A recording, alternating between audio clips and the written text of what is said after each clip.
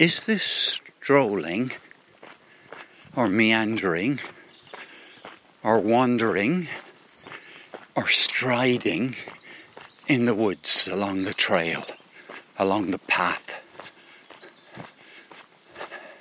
along the untarred road? This road is wide enough for a large tractor to drive along. This is Moanbawn Wood.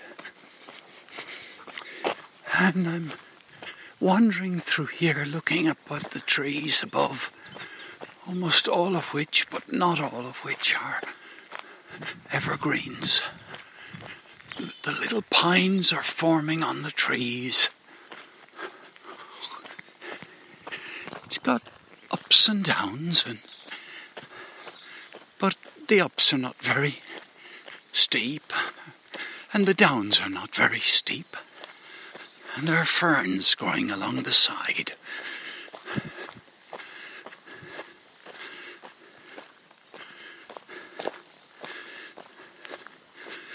My dog, Louis, Prince Louis, is staying close to me today. He loves it here. But I think he also is feeling the effect of the heat. This is about the most pleasant heat that I could experience. I don't do all that well when the temperature goes into the 30s. I prefer it to be about 25 would suit me best of all.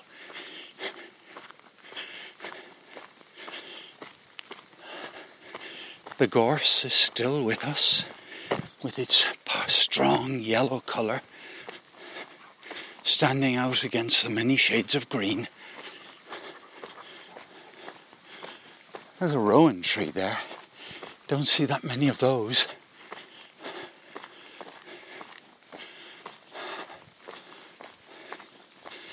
Piled up logs, waiting to be picked up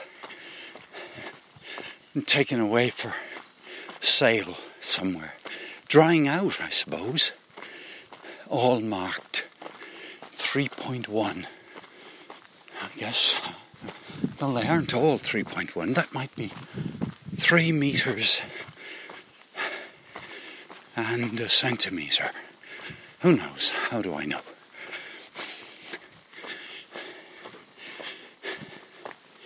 Fresh growth on the pines. Lovely soft green as opposed to dark green.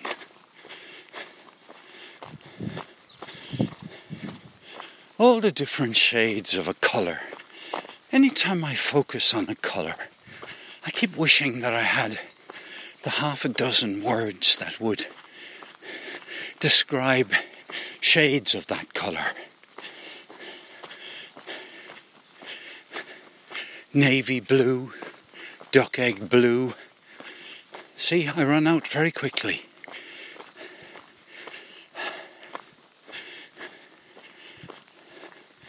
The same with green.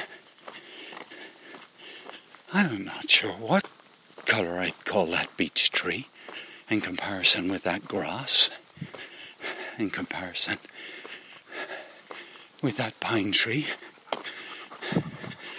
in comparison with those weeds.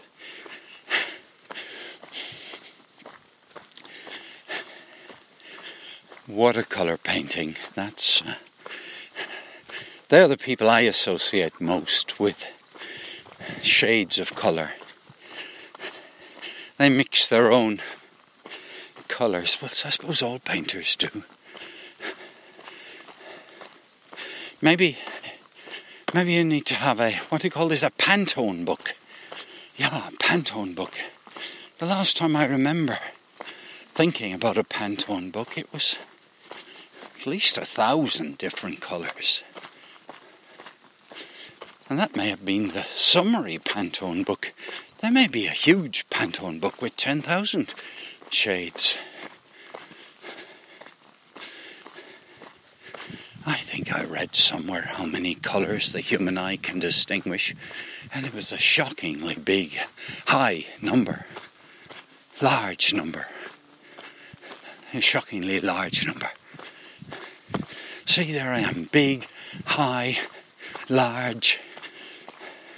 I got a reasonable facility with gradations of words, but not with concrete colours.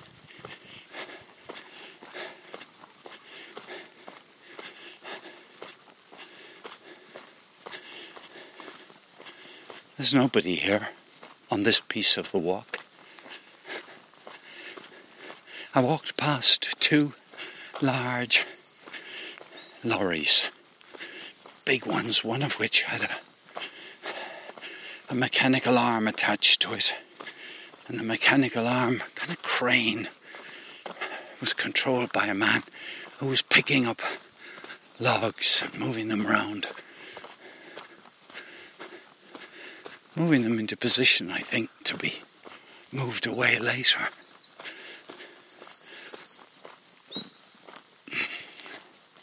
Now I come to dried out wisps of grass, yellowed, a dull yellow colour. More, well, they don't look a bit like the other yellow. And there's a white butterfly. A little white one. Is that a cabbage white? And the only reason I ask is it a cabbage white is that I don't know the names of all the other white butterflies. Once upon a time I did actually get a butterfly book and look at all the different ones that could be found around Lahinch, County Clare in Ireland. There were many more types than white. I remember there being red ones. And then you have different tones of red and red, orangey red, and I don't know. I feel to a certain extent, even though I'm not colourblind, I feel I'm colour word blind. Or colour world clueless.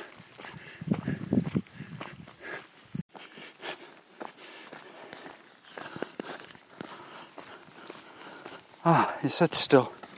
The sound is still going. The sound is still going here.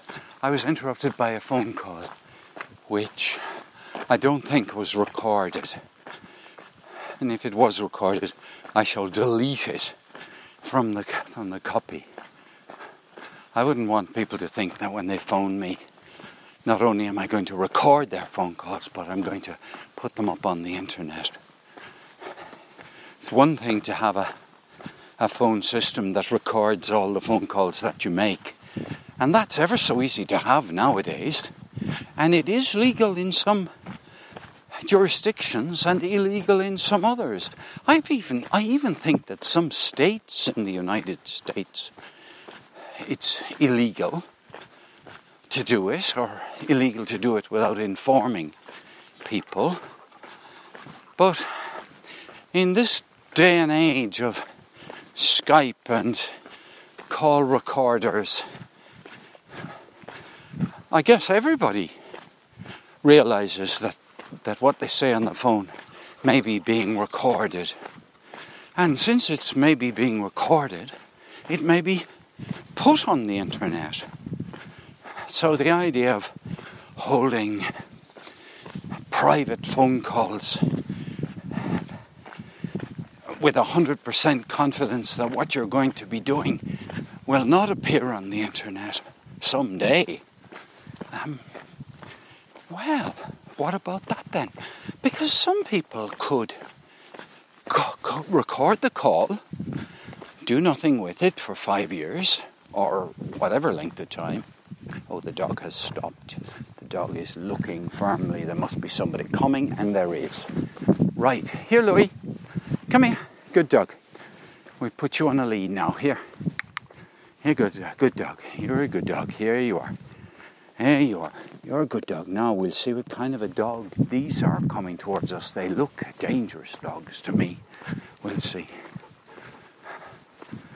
No, they're not. One's a collie.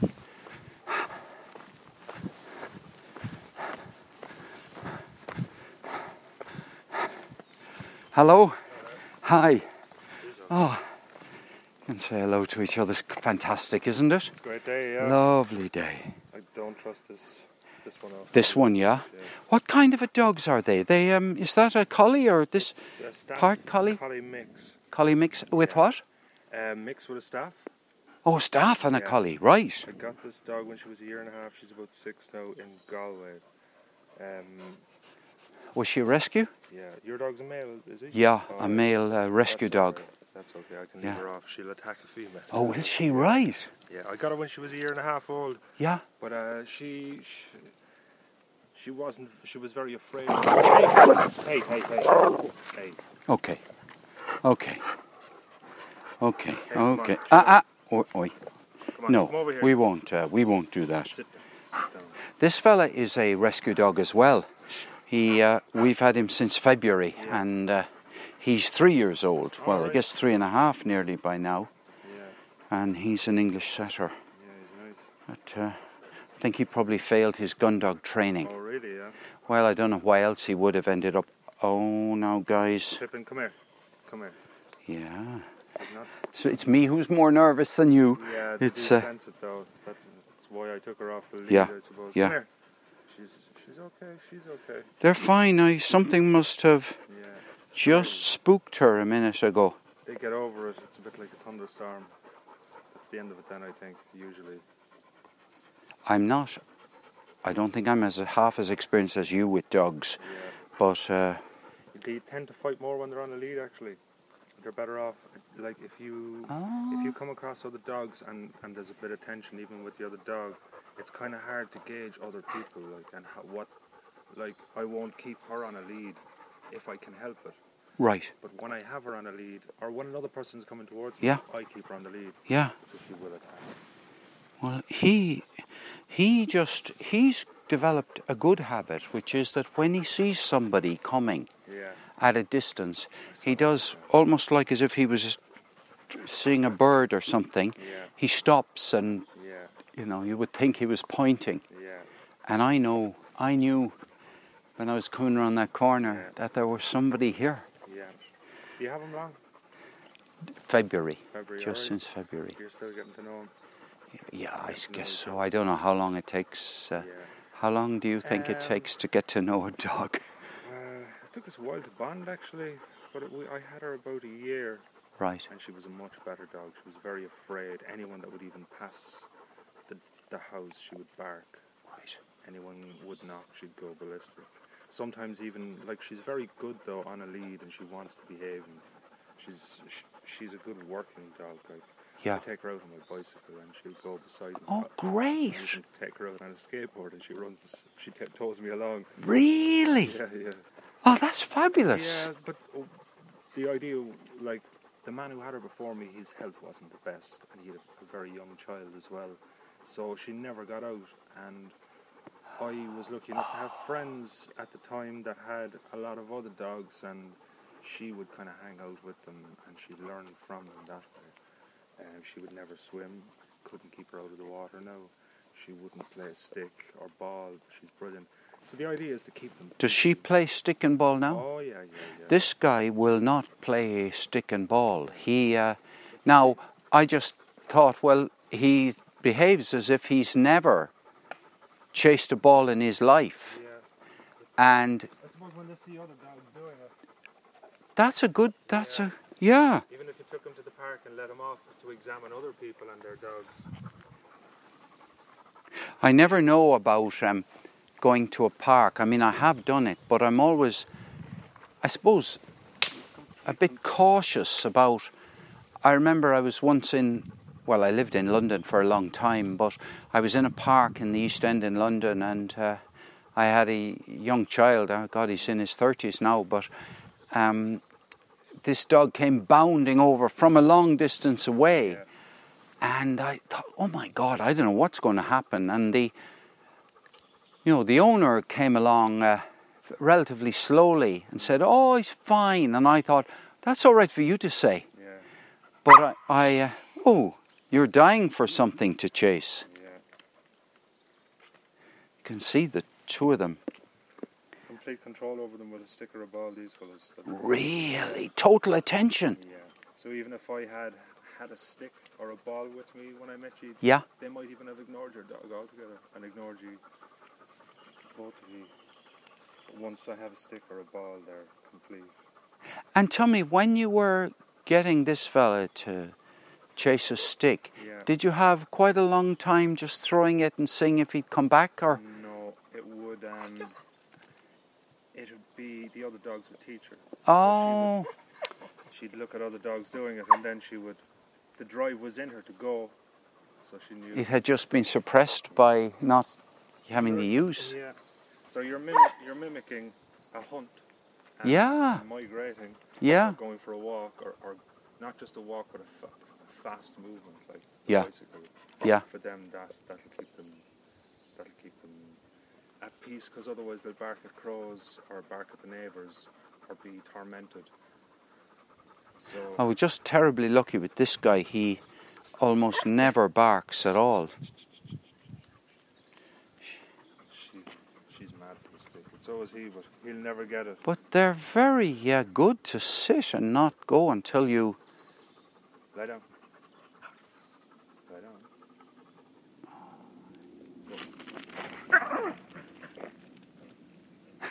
She's very focused. This guy... Hey, fella. Look, I better let you go, because this fella is... will kind of go with anybody almost, you know. Yeah, he's... I even think, well, my biggest concern is that if I leave him somewhere, he'll just go off with somebody, because I'm sure he'll come over to you without any trouble. Yeah. Do you spend much time with him? Yeah, a fair amount, really. I take him out here every day. Probably still bonding, so... Quite a bit of... he does have some time by himself at home. Okay. Like this morning, he had an hour and 40 minutes at home. Yeah. I had to go out to a hospital, and I thought, well, I can't do it. And I prefer to leave him at home in the garden than to take him and leave him sitting in the back of the car. You know? This fella's broken himself off a stick. So I really shouldn't be too... Right, well, that's good. I don't mind you bonding with me for a year. He looks happy anyway. He's got a nice temperament. For some reason, he isn't... I don't know why he's so skinny. I've tried everything in terms of getting his... I still can't find out why he's so slim here. No, that's just his breed. It was the same with her as well. People used to stop me and say, oh God, she's very thin. But it was definitely the breed. That's just the way they grow.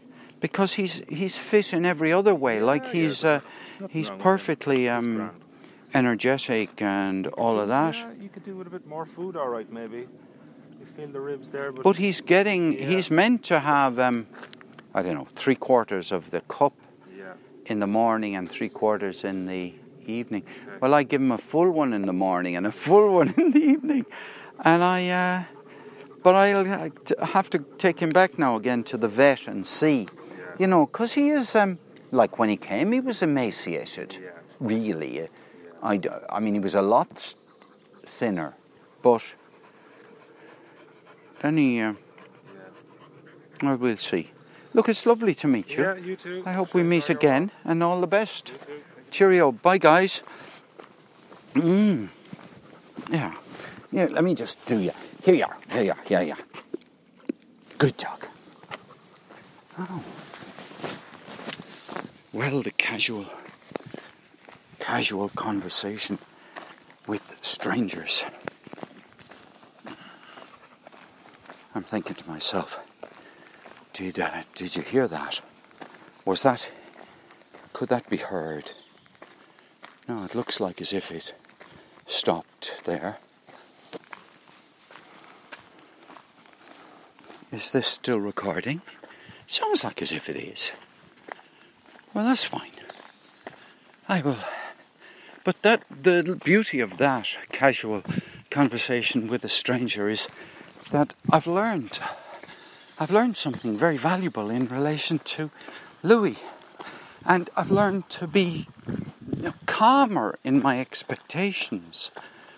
And I suppose almost like more forgiving. I mean, I don't go around making punitive judgments towards him, but on the other hand, I probably forget how for him, this has only been from February, and after all, he was 3 years old, so he had 3 years' experience, goodness knows of what. And they say children are marked for life, if you like, by their early years.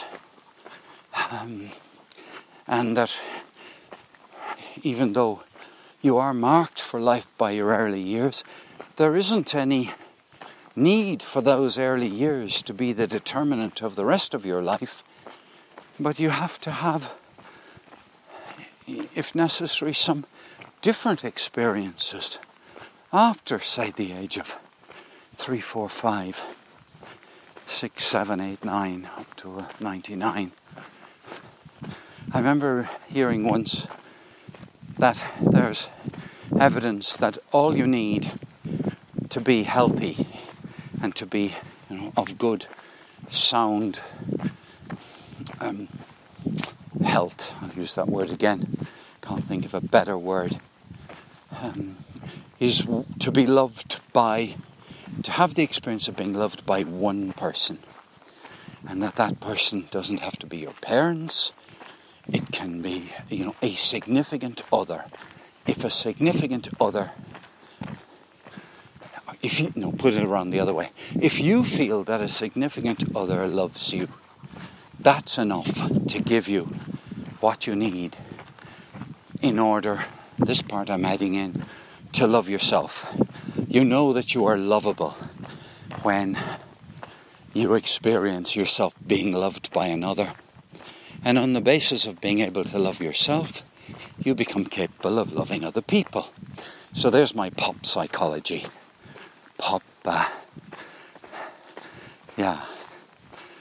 Anyway, a bit less shrinkage, Paul.